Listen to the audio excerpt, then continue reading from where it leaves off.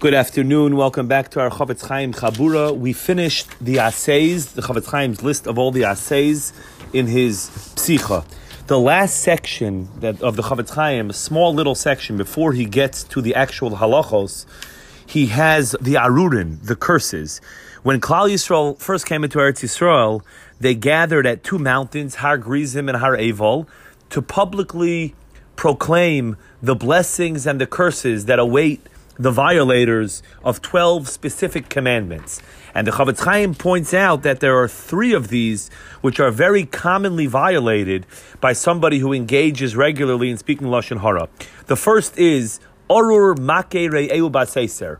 Cursed is one who hits his friend in private, which Rashi on the pasuk says is referring to Lashon Hara. That's how one commonly violates Lashon Hara, is by, so to speak, hitting the person, hurting him by speaking negatively about him in private. Typically, it's done when the person who is being spoken about is not around. The second one, which the Chofetz Chaim brings, is Orur Mashke Iver Baderech.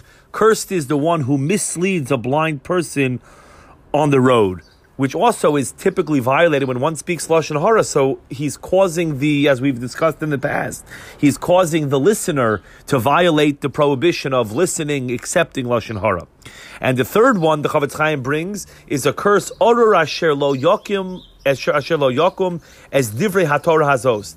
Curse is the one who doesn't uphold this Torah, which the Chofetz Chaim explains to mean that this is a curse which is upon a person who takes any part of Torah and makes it become like irrelevant, something that he's just totally not geires. He's not even trying to guard himself from this area. So the Chofetz Chaim says one who regularly speaks Lashon Hara to such an extent that it's something which is like hefker to him. It's not even something on his radar. He doesn't even feel bad. It doesn't even dawn on him to not speak this way, to not engage in this type of conversation. He would be in violation of this Orur. It is very significant that one who's a Baal Lashon Hara will violate a significant percentage of these Arurin, these very chamor, very severe curses, which were said at Har Grizim and Har Eival. Chofetz Chaim in the Sefer Shmiras HaLashon in Chelik Beis, Perek Zayin, for those who remember, I quoted this in the very first Chofetz Chaim Chabura that we had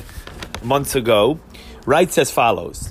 He says it's a pella be'enai, it's wondrous, it's shocking in my eyes that we have people who are searching for segulas, who are searching for brachos from chachamim, and they're in desperate need of certain brachos, of certain blessings in their life, financial success and other matters, presumably. And they run around looking for all different avenues, different approaches of how they can gain this bracha that they need. And the Chofetz Chaim says that if these people are not careful in speaking in Shmiras HaLashon, in refraining from speaking Lashon Hara, then he says all of the brachos, all of the skulas cannot help them because they're in the category of Orur. And then he writes as follows: V'im hayisem shaymim lidvarai, if they would follow my advice, hayisim miyayetz lehem yoser, I would advise them much more than all the things that they're running after, all the skulas and brachas that they're looking for. Sheyishmeru atzmam b'zehirus yisera mizeh hachet. I would advise them to guard themselves in an exceedingly careful manner from violating this sin of Lashon Hara. And the Chofetz Chaim says, "Sha'oz bivadai yisbarchu nichseim yoser mikol haskulos." Then for sure, vadai, it is certain that their property, that their finances, or whatever bracha they're looking for, presumably will be blessed more than all the skulos that they're looking for. Ukamo sheyadua, as it's well known. Rashi brings in Chumash on this pasuk, on these psukim. Shekol ha'arurim paschu mitchila bebracha. All of the curses that the Torah enumerates, they began before the curses were said at Har Grizim and Har Eival, and all of Klal Yisrael answered Amen. They were first said in the form of a bracha. Baruch Asher lo yakes re'eu baseister. Blessed is the one who does not hit his friend in private. Baruch Asher Yokim es a Torah hazos, etc. All of the Arurin, the curses were first said in the form of a blessing. V'chol Yisrael onu al zeh amen, and all of Klal Yisrael answered amen.